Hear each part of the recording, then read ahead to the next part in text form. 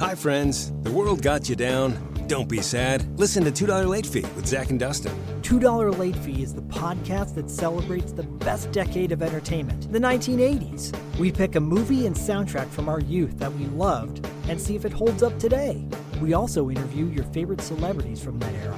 All in the spirit of positivity and togetherness. Check us out at $2latefee.com.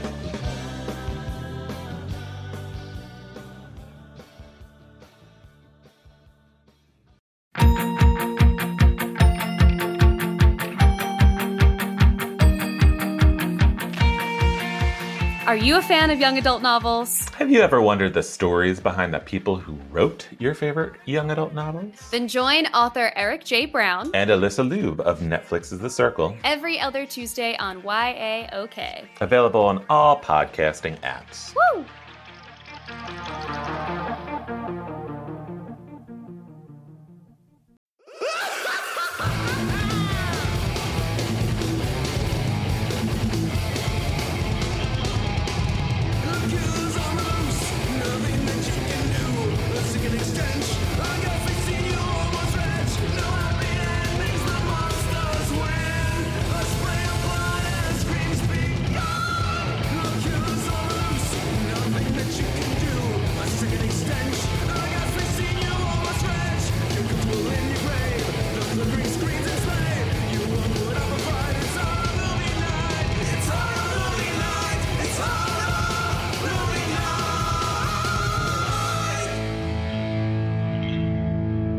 Happy prom, everybody! In case proms were canceled or postponed this year, but not in the world of horror movie night.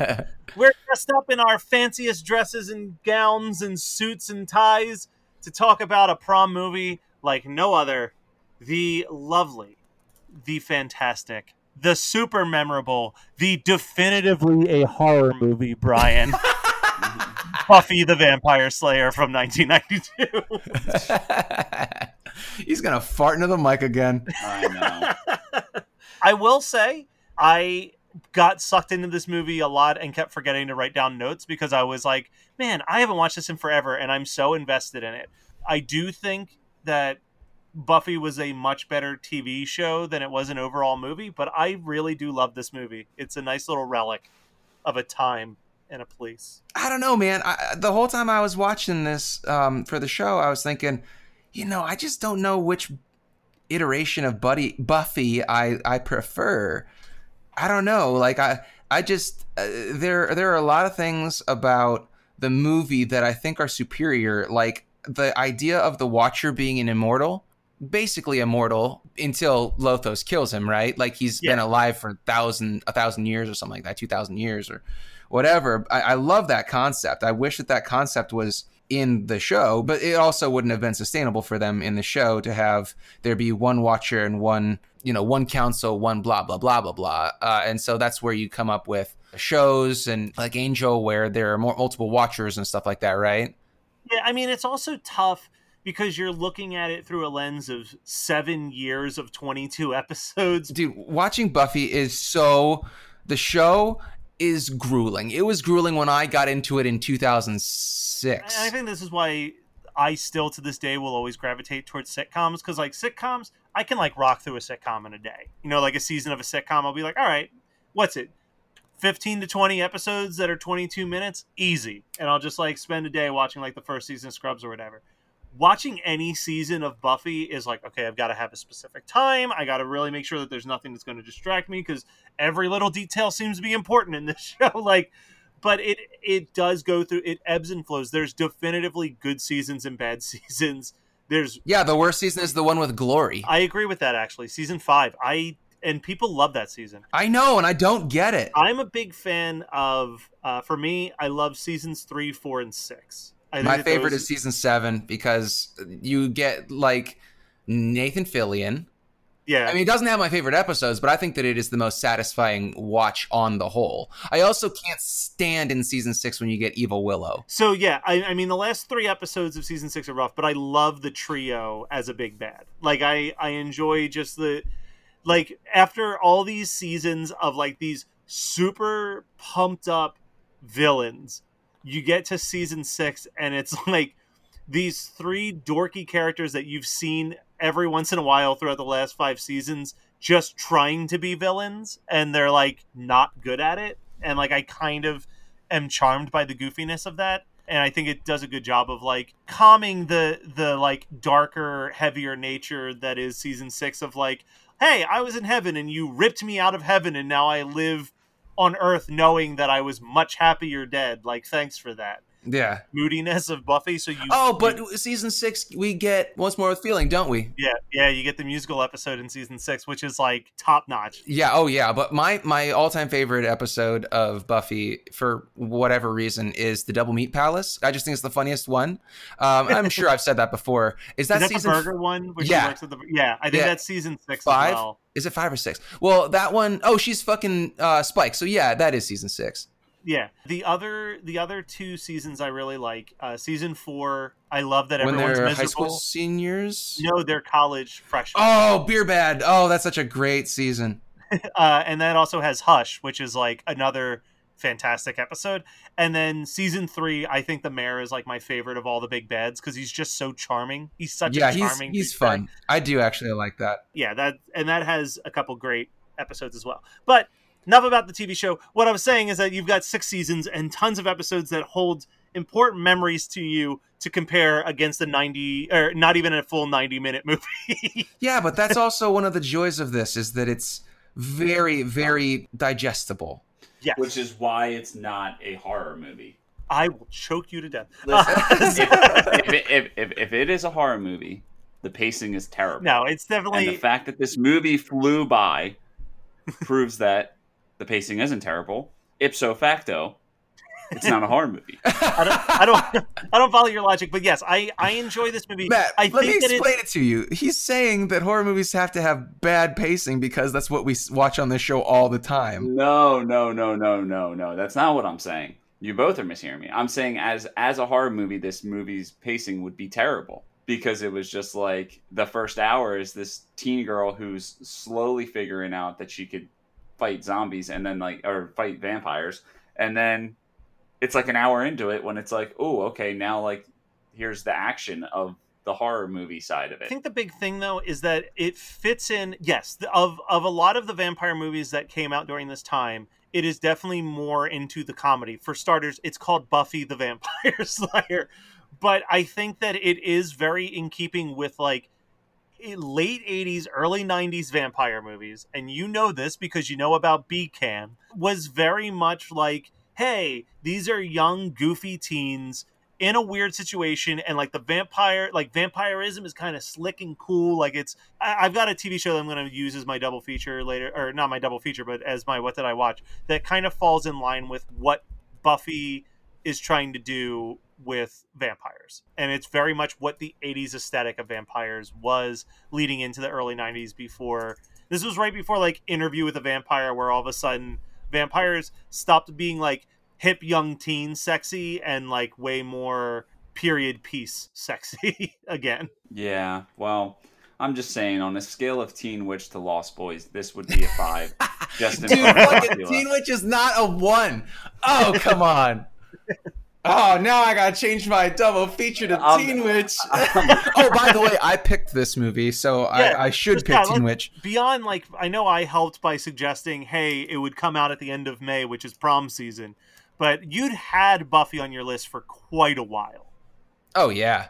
Again, I thought like, oh, it probably isn't a good movie to pick because it's very light, and it's also a very popular film, and on the show, I don't want to do stuff that every other horror podcast has done, even though we could probably do it better. But we're not going to be discussing The fucking Exorcist or Texas Chainsaw Massacre 1974. You know, we're not going to do that. That's not what we do on this show. Buffy was low on my list strictly due to the fact that it's been spoken of so many times by so many people. And it's just like, I think it's timeless. I think it's fucking great. I mean, it's like it's of a time, but it's still funny. It's of a time, but the humor still holds up. And I think that it's a fun who's who of like almost famous dude people. There are so many people in this that went on to become uber famous. Like we got Hilary Swank, David Arquette. Well, Ben Affleck. Ben Affleck is in that small little thing. Love it. Yeah. But, I mean, and the weird thing is, like, Sasha Jensen, on the cusp of being famous. He was in fucking Dazed and Confused. He was in Halloween 4. Animal House. No, that's Donald Sutherland, you jackass. Oh. Who are we talking about? We're talking about the one who's like he becomes a vampire and then goes and plays basketball as a vampire. So it's basically like Teen Wolf, but that guy. I mean, Teen Vampire. Who would win in a game of horse? Teen Wolf or Teen Vampire? Teen Wolf. I think so too. Teen Vampire can't surf on a van, so. I've been slowly watching all of Gilmore Girls over the last couple months. And there's a character that dates Rory called Jess. And while I've been watching Gilmore Girls, I've also been listening to the Gilmore Guys podcast. And they pick on Jess because he's got his little soul patch and his leather jacket. And they're like this little fucking wannabe Luke Perry. I never really watched Beverly Hills 90210. But when I was watching Buffy and in walks Luke Perry with his soul patch and his fucking leather jacket, I was like, oh, God. Yeah, I see the connection now. R.I.P. Yeah. How are they going to go on with Riverdale? Riverdale now? I don't know.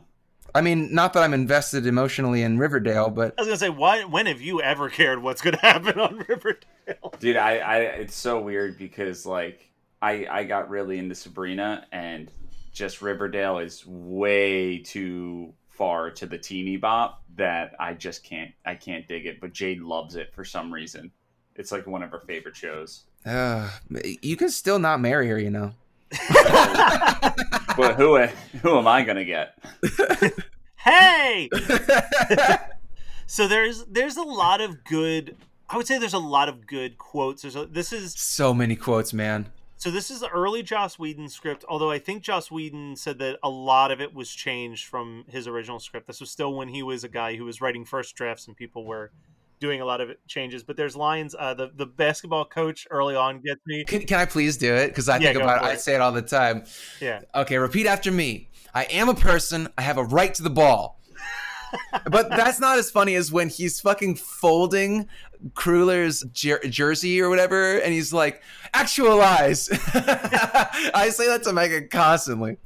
There's a line in this movie that, when written down, isn't that funny, but when Paul Rubens says it, it's hilarious to me, and it's when they first discover Buffy, and they don't know quite yet that she's the Slayer, and he just goes, kill them a lot. Yeah. You ruined my favorite jacket. And then that comes back with such a great line when he goes, we can do anything. And she's like, oh, yeah? Clap. I mean, the highlight of this movie will always, always, always be Paul Rubens' extended death scene. Death scene. Oh, man. That was a funny scene. And the knife in the face got me. The knife in the face. When Donald Sutherland throws the knife at her face. Oh, yeah. And she's like, you threw the knife at my face. He's like, and you caught it. You threw a knife at my face. Because you chosen one. But you threw a knife at my face. It's very, this movie is very, and this might just be because we watched Some Like It Hot recently, but it's very Some Like It Hot. It's very screwball comedy. Yeah. And Christy Swanson's voice is very much like a less drugged up Marilyn Monroe, also like less sex pot-y, but you know, like they definitely have her with the dark eyebrows and the bleached blonde hair, so she comes across very Monroe. And then, you know, she comes in a white like halter dress for the which is not, it's not a prom, Matt. So you fucked me this week. It's a senior dance. That's basically the prom. Well, no, because they're like, this is the last dance of our senior year. Oh, except for the semi-formal and the ultra-formal. Oh yeah, and prom. Whatever. It's the but here's the, I know it's supposed to be a joke that they have a million dances, but so if it's basketball season, it lines up more with a winter dance. Obviously it's LA, so it's always warm there, but if it's basketball season there, like it's basketball season in the Midwest, that's probably around February or March when you have your spring dance, and then obviously prom is in May. But for the purpose of this, let's just say it's prom, because she is just straight up wearing a prom dress. Well, and I was going to say, also there's that line where it's like, well, do all the seniors have to go? And like, how many other dances are exclusive to just the seniors but the senior prom? Oh, yeah, that's true. But then also I love how Heather or Hilary Swank rather, is like, I invited them. I invited everybody. Hilary Swank has no right to be as goofy she's really good at being goofy in this movie, and it's so shocking to me. Dude, the scene where the guy from where Milton, before this, when he gives everyone detention, was stupid funny. And then I couldn't get over the most screwball part, which was done by Hilary Swank. It's when he pushes her head against the wall and her eyes go cross as she slides down. Yeah, I wrote that down. The principal knocking Hilary Swank out. And it was straight out of like a Looney Tunes, like... Yeah, I was going to say, it was like Looney Tunes or a Three Stooges bit. Yeah, I was just waiting for birds to fly around her head. The one scene that I really don't like, and I think it's just because I think it's edited, either my DVD's fucked up or it's edited really weird, is when Buffy cuts David Arquette's hot dog in half. Mm-hmm. She wasted my dog. But is that cut really weird? Like, that's edited really weird. Yeah, it's always been like that. I've always thought... it was always super confusing when I would watch this movie in high school. I'd be like, what did she do to his hot dog? Because there was a split second where I thought that she cut off someone's penis. I mean, that's the implication. It's a joke. I get what the joke is, but I was like, wow, they're cutting really awkward. Are they trying to avoid showing that she just cut off David Arquette's dick? That's the best. Okay, so we're forgetting the absolute best line of this movie, which Megan quotes this so much. Pike isn't a name, it's a fish. You guys are totally thrashed. That would explain this slurred speech. I do love that. I think my favorite part in this movie, there's two things. I love anything with Paul Reubens. When he shows up, he's just like this. He is so invested in what that movie is, and I love it. And how did he even get attached to it is what I want to know.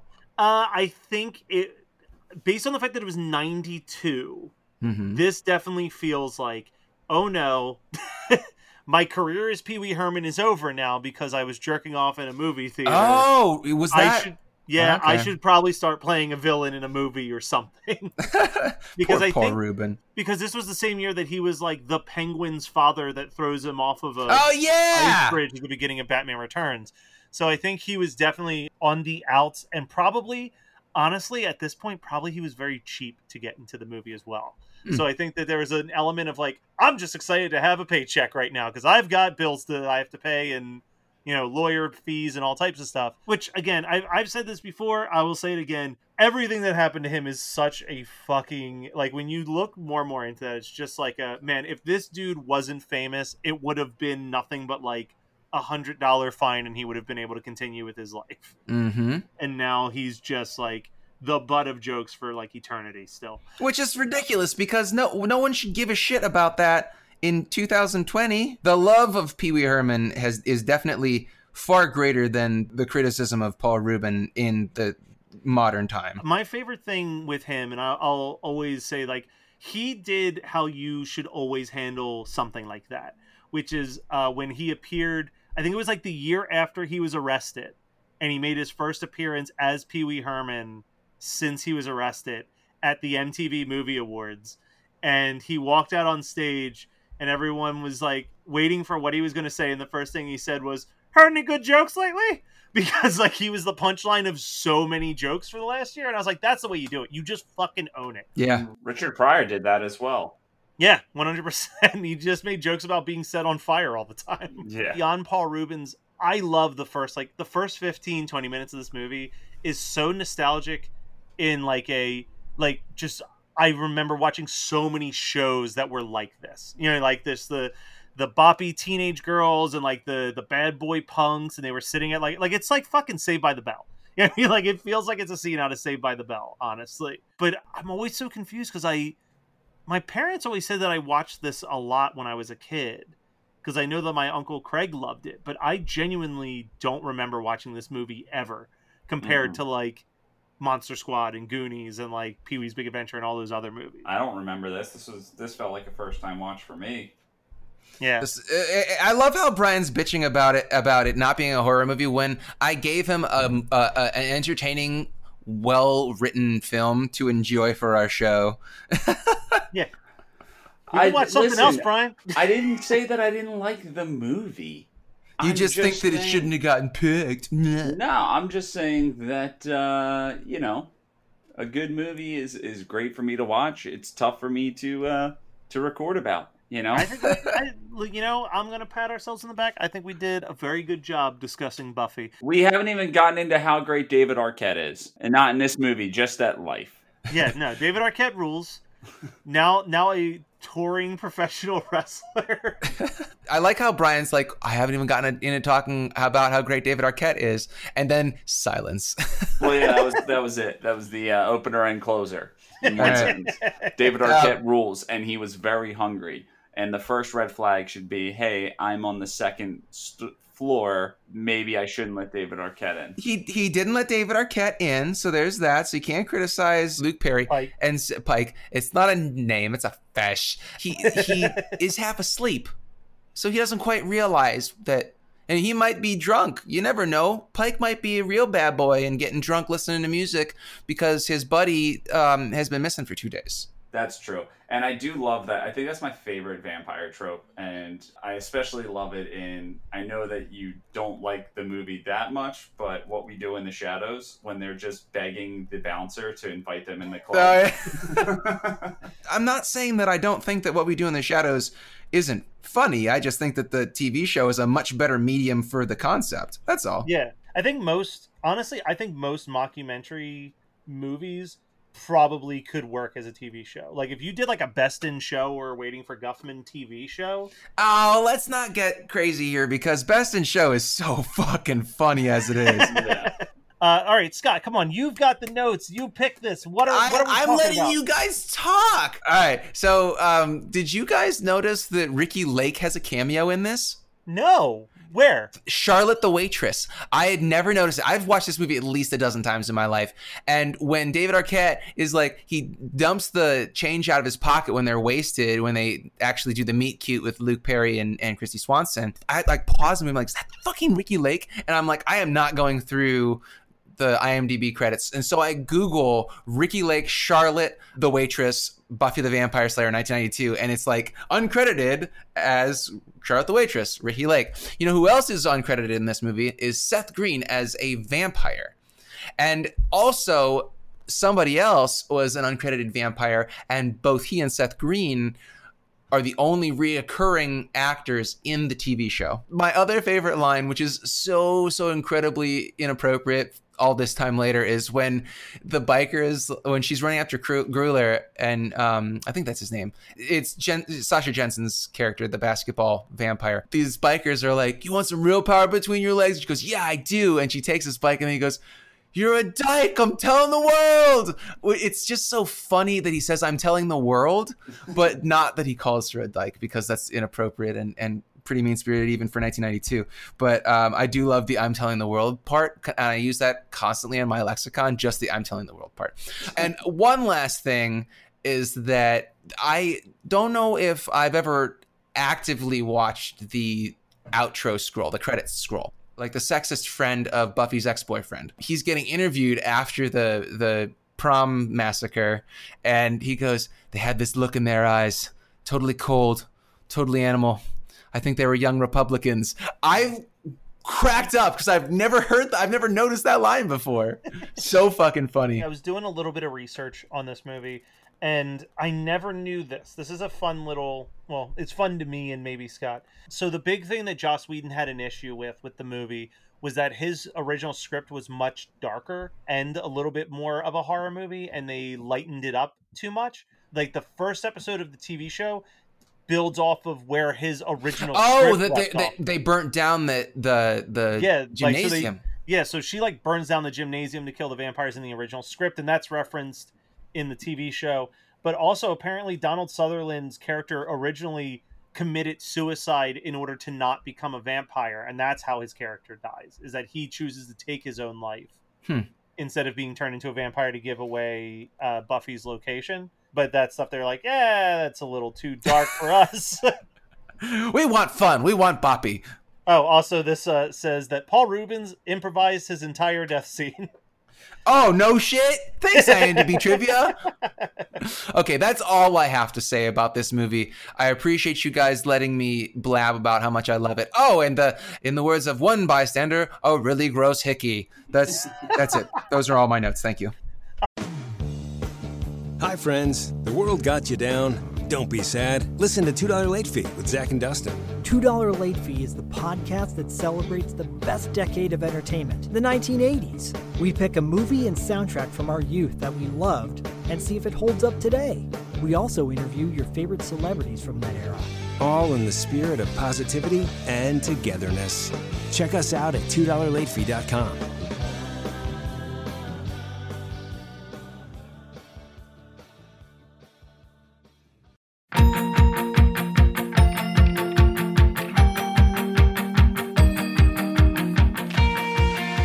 Are you a fan of young adult novels? Have you ever wondered the stories behind the people who wrote your favorite young adult novels? Then join author Eric J. Brown And Alyssa Lube of Netflix's The Circle. every other Tuesday on YAOK. Available on all podcasting apps. Woo!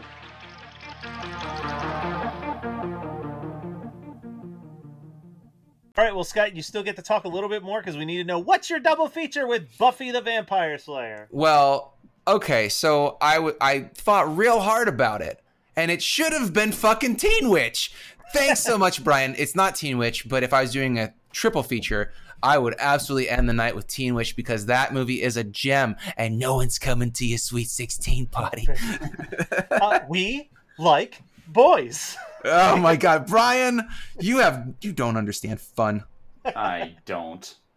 But my double feature would be Cabin in the Woods because it's also a Joss Whedon flick and is very fun, but also very much a horror movie. So not Teen Witch, but I would absolutely double feature this with another movie that involves a lot of basketball scenes, Teen Wolf, which I love, and hate.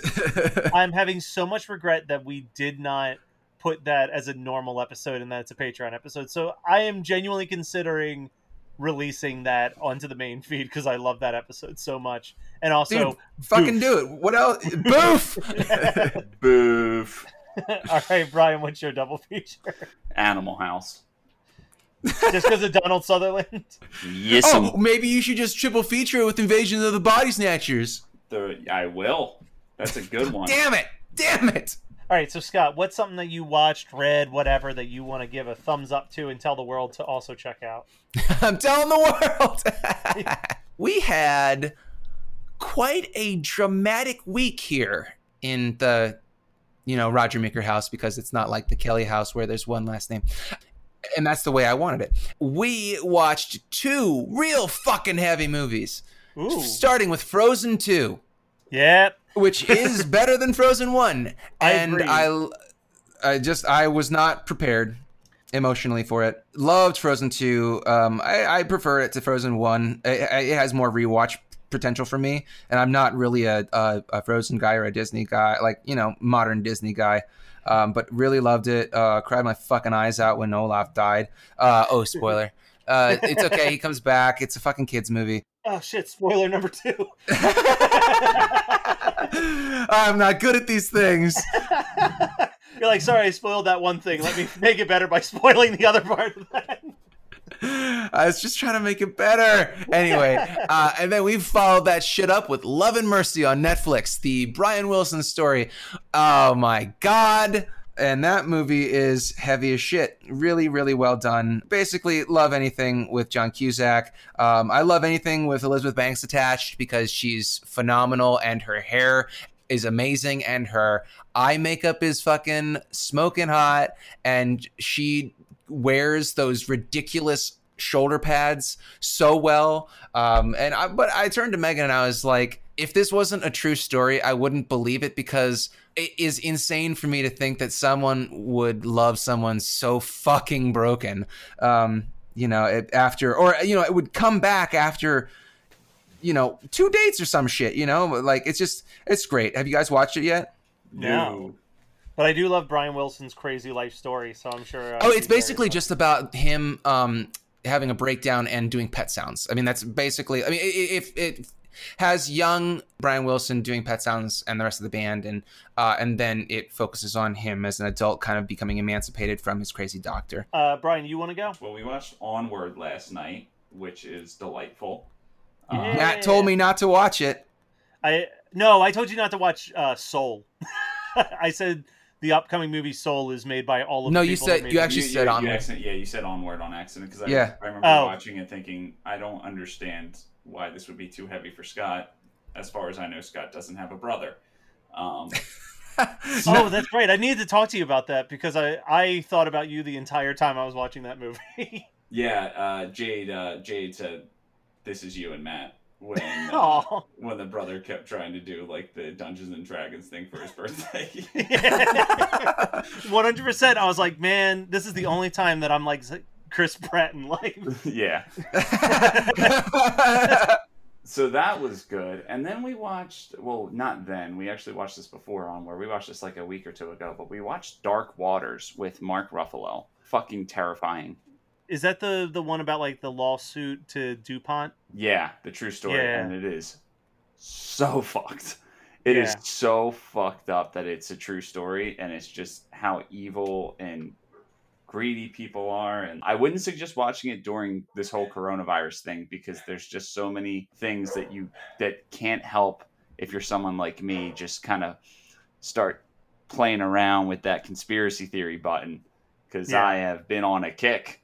I have been on a kick this quarantine, and I won't do it to you guys because I don't want you to live the life I live. But I want you to tell me though. Yeah, just off the air, please. No, on air. Hit me with that shit. One more, and then I'll wrap it up. It'll be quick. Which adds, if you want to get your conspiracy theory juices pumping, Last Podcast on the Left is still putting out episodes. So far, they put out 6 episodes on the JFK assassination. And what's super cool, the way they did it is, I think the first 2 or 3, I'm confused on the timeline, but pretty much the first 2 for sure is straight fact. So they're just like, this is who these people are and this is what happened. And then they go through all of the conspiracy theories and say which ones that they more align with. And it'll get you going. And that's all I have. So the 2 things I'm going to recommend are very cutesy and upbeat because that's what I've been mostly trying to watch while terrified and locked in my house. So I finally watched all 5 seasons of iZombie, which was weirdly delightful. I didn't expect to like it as much as I did. It's basically just the show Psych, but with zombies. She works at the morgue, she eats the brains, she gains the memories of the people, and then she uses those memories to pretend to be psychic to help the police department solve cold case murders. But wait. Do they know that she's a zombie? They don't for a couple seasons. How does she hide that? So whenever she eats the brains, it keeps her body fresh. So that's the thing. They're like, you only turn into crazy zombies if they starve you enough from brains that like you become uncontrollable. So it's got like a fun little twist on the zombie mythos, but it's mostly just like, a monster of the week, except the monsters are just people committing murders and thinking they can get away with it. You're selling me on it. And then, I mean, it's literally just cutesy CW zombie comic book. It's based on some Image comic, I think, or IDW comic book series. And then really, really, really liked this new Disney movie on Disney Plus called Stargirl. I was putting it off because I thought that it was a stupid name. But it's basically just Garden State at a high school, which is my language perfectly. Yeah, that is your shit to a T, man. Like it is, and it's like I'm watching. I'm like, man, this is Manic Pixie Dream Girl the movie. Like I know exactly what this is, but it's got a bunch of cute little musical numbers. She walks around playing her ukulele and singing like Big Star songs, and it hits all the beats of Garden State, but while being in a high school. So if you like Garden State or you like high school movies, then give Stargirl a shot. But that's all I got. But tying into high schools, tying into Stargirl, and tying into nothing else, I lost track. But next week, 150 episodes. Holy shit, Batman. What are we going to watch? Maybe a movie that we did years ago for a different podcast that Scott and I were a part of. But before even Scott was on the show, digging deep into the archives, and a movie that Brian and I grew up on, a healthy diet of this movie. So stay tuned for all that. Also hit up our Patreon, patreon.com/HMN podcast for whatever bonus content is out there. I think probably a Fear Street pitch this week. I don't know. I don't have this shit memorized, but we will be back with something fun. Thank you guys for listening, and tune in next week for our 250th episode. Yay.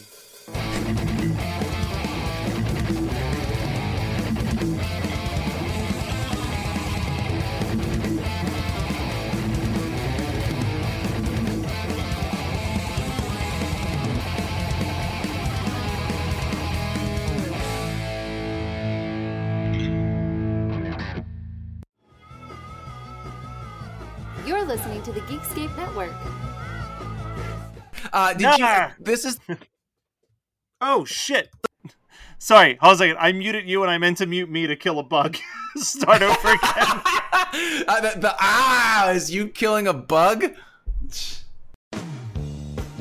Hi, friends. The world got you down. Don't be sad. Listen to $2 Late Fee with Zach and Dustin. $2 Late Fee is the podcast that celebrates the best decade of entertainment, the 1980s. We pick a movie and soundtrack from our youth that we loved and see if it holds up today. We also interview your favorite celebrities from that era. All in the spirit of positivity and togetherness. Check us out at $2latefee.com.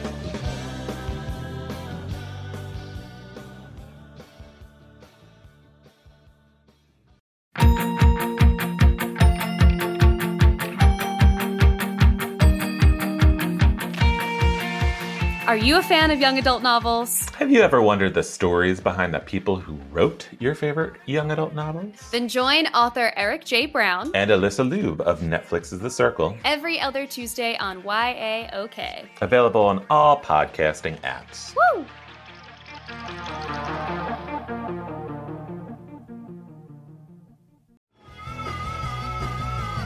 You're listening to the Geekscape Network.